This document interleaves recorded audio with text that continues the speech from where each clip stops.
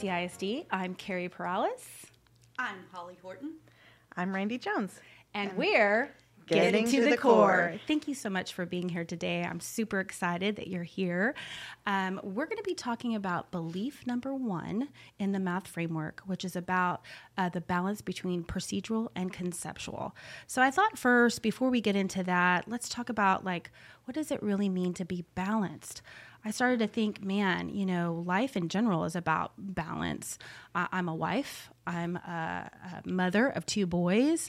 And then I'm also an IT director. And there are times where I'm doing awesome at work, but when I'm awesome at work, I'm missing something that my kids are doing. Or I could be doing awesome with my kids, and then my husband feels left out. And so balance is really hard. Do you all have the same experiences? I have an analogy that I use. I call it watering the grass. And I think as a math person, once you identify what water you have to give, then you have to choose where you water your grass. I love that. So I am very aware, not each day as I should be, but maybe each week of have I watered my professional grass enough? Is my children's grass? Is the husband's grass? It's all maintaining the lawn, and sometimes it's overwhelming to think about, but then it's a good accountability system to know I love that. Everybody needs a little water. Oh, I love that, Holly. Thank you for sharing that. So I have to make sure that my grass is at least partly green. They always say the grass is greener where you water it. Yes, okay. Once you take control of the water, then you can have green grass everywhere. Not fully green, but green tint. Green tint. There you go. I love it. Randi, what about you? It made me think, when both of y'all were talking, it made me think of the saying, all things in moderation. I'm a reader, and I love to read. And we always, as a teacher, as an English teacher especially, I think, oh, that's a good thing. But my husband would not agree. Because when I start a book, I don't do laundry, and I don't cook. I get involved in the book. And so he would say, you read way too much. And to an English teacher, you could never hear that. Wow. But I think there's a balance. I have to find a balance because I can't read when I need to be doing work or cooking dinner. Yes. Awesome. I love that. You guys are amazing. So then it makes me go, okay, so balance is hard, but you guys both had some great solutions. So how are we balancing the curriculum, and how are we supporting our teachers so they understand the need for a balance of conceptual and procedural math? Who'd like to start? I'll start. Okay. And I'll just say the reason we looked at Carnegie is because the curriculum comes balanced. It has a great balance of procedural and conceptual. And what we have found before Carnegie is that our teachers are very good at the procedural, but we didn't have a good balance. A lot of the conceptual was missing. We didn't know what that looked like. We didn't know how to do that. And so the curriculum gives us a picture, a roadmap of what that looks like. Beautiful. And that's what we need as a roadmap. And so that it's consistent across the district, so that every kid is having the same quality math instruction. Awesome. Holly, I loved the, in one of your podcasts, I don't know if it was you or Dr. James, talked about having that common story, that common example. And with the Carnegie, it's already the conceptual and procedural is balanced. But looking at those opening lessons, the engage, that exploratory piece, gives the students something to think about when they're doing that procedural math. And that's conceptual understanding. A lot of times we, as math teachers, throw out concrete, abstract, representational, and it's just so overwhelming. But when you get down to it, when you put a pencil to a paper, what's going through your mind? Because if the only thing going through your mind is what I do to one side, I do to the other side, and that, you're all in the abstract.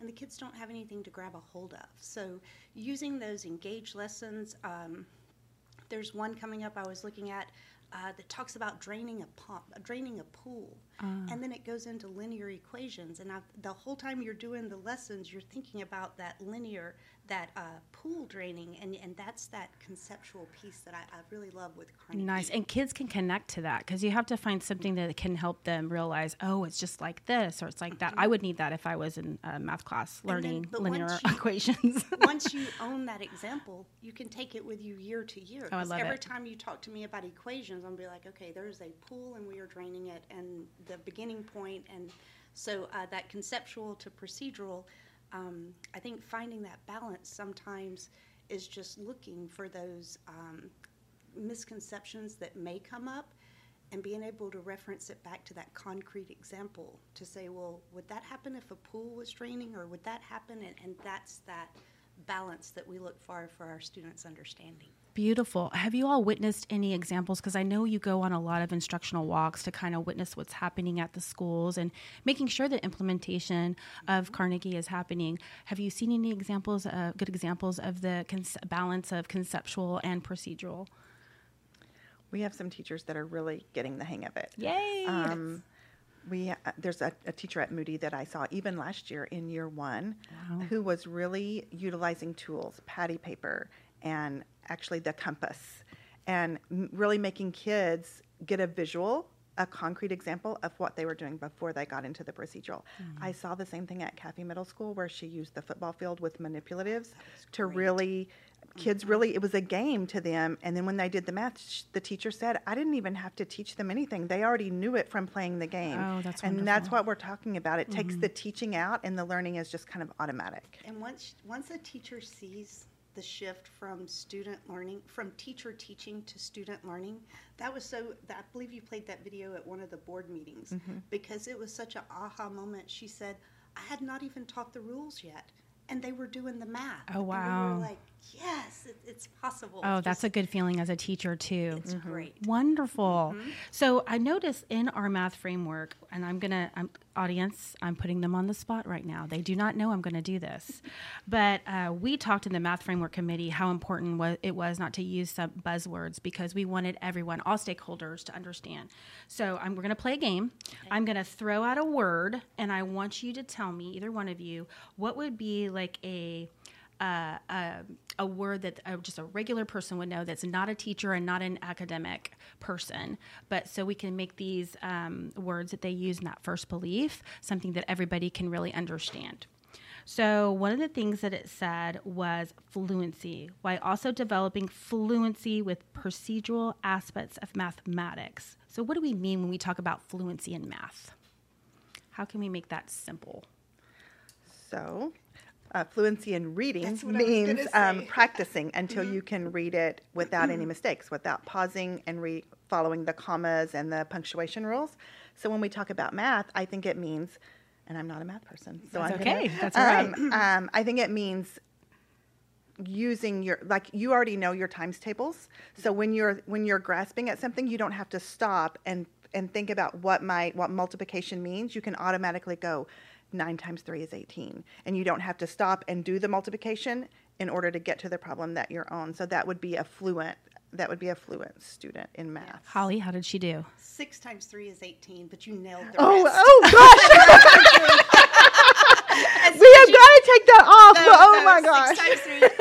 6 times 3 is 18. That was great. Whenever you said fluency, I was trying so hard to think, what's a times table that I know? That was when you said fluency. I'm not going to lie. I went, oh, glad I got my English person with me, because I know fluency. I was thinking about the times tables, and many students struggle with memorizing times tables. And there again, if we could get some of those concrete examples, so that when you're trying to, I don't care if you count groups of 6 groups of 3 or 3 groups of 6, you always come up with 18. If you know there's more than one way to do it, it takes some of the pressure off just rote memorization. But when I think of the word fluency in math, I don't think of a place you hit. I think of a process you go through. So whatever you're fluent in today, as long as you're more fluent tomorrow, you're making that forward progress. Yes. And that's fluency. You're going to get to fluency. And I loved your example, because it's true.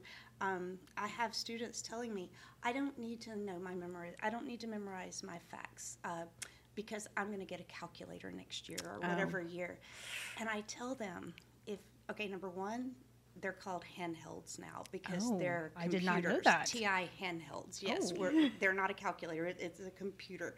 And if you're using a TI, or if you're using a handheld to figure out 6 times 3, there's so much more out there. So that fluency is so important, because you want to use that as a tool to get to the upper math, not to answer 6 times 3 or 3 times 9 or whatever our number is. So fluency to me is just establishing where you are and working each day to gain a little more. Awesome. Okay, last one. Okay. Here we go.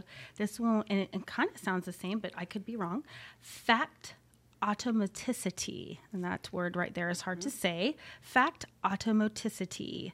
So what if somebody was reading this, what does that mean? I would go with the same definition, Right? fact Right. automaticity. This year we're using anchor charts. Okay. And the difference between a poster and an anchor chart, a teacher creates a poster, a class creates an anchor chart.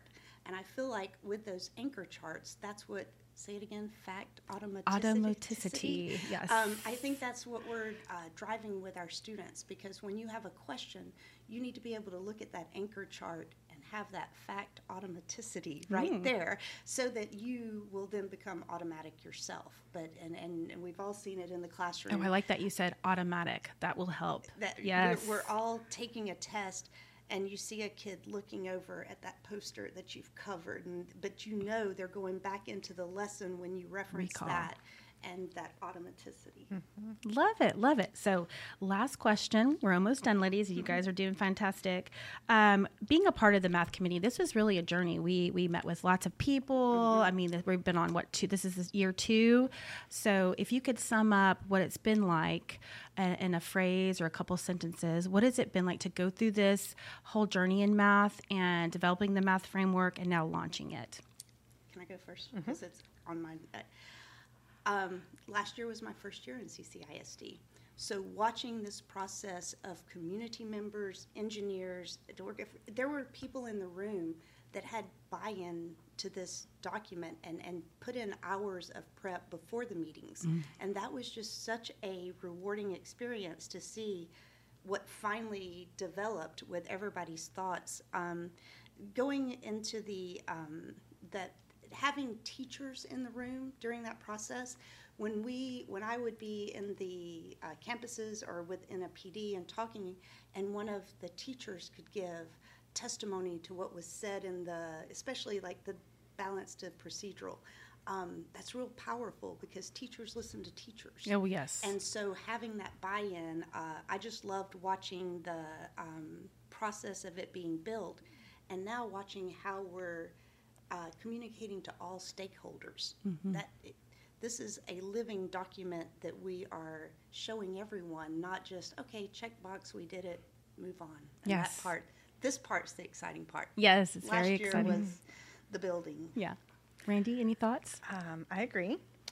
I think it's, I see it as the framework. I mean, it's a true framework. And so what is happening, I would say it's intentionally on our part, but a lot of the stakeholders see it as inadvertently.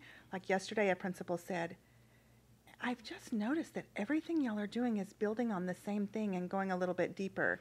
And I was like, oh, that's what we're and it's the framework that's causing us to do that. It's keeping us all grounded in the same thing.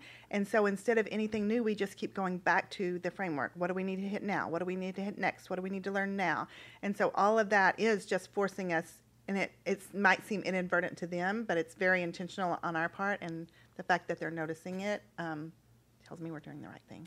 The example I think about is last year when Randi in one of our department meetings said, we're going to do a PD on productive struggle.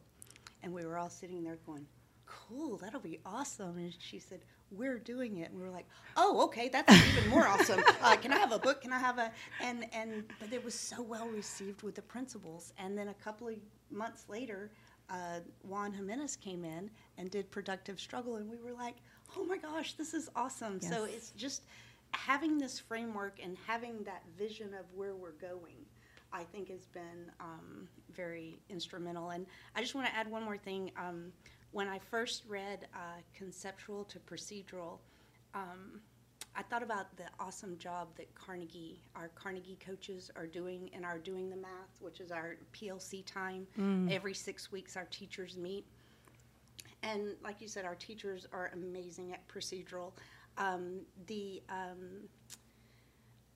Taking a procedural day because you know tomorrow you're going to teach a lesson, Carnegie has taught us how to just take procedural activities and putting them into the lesson in an as-needed basis.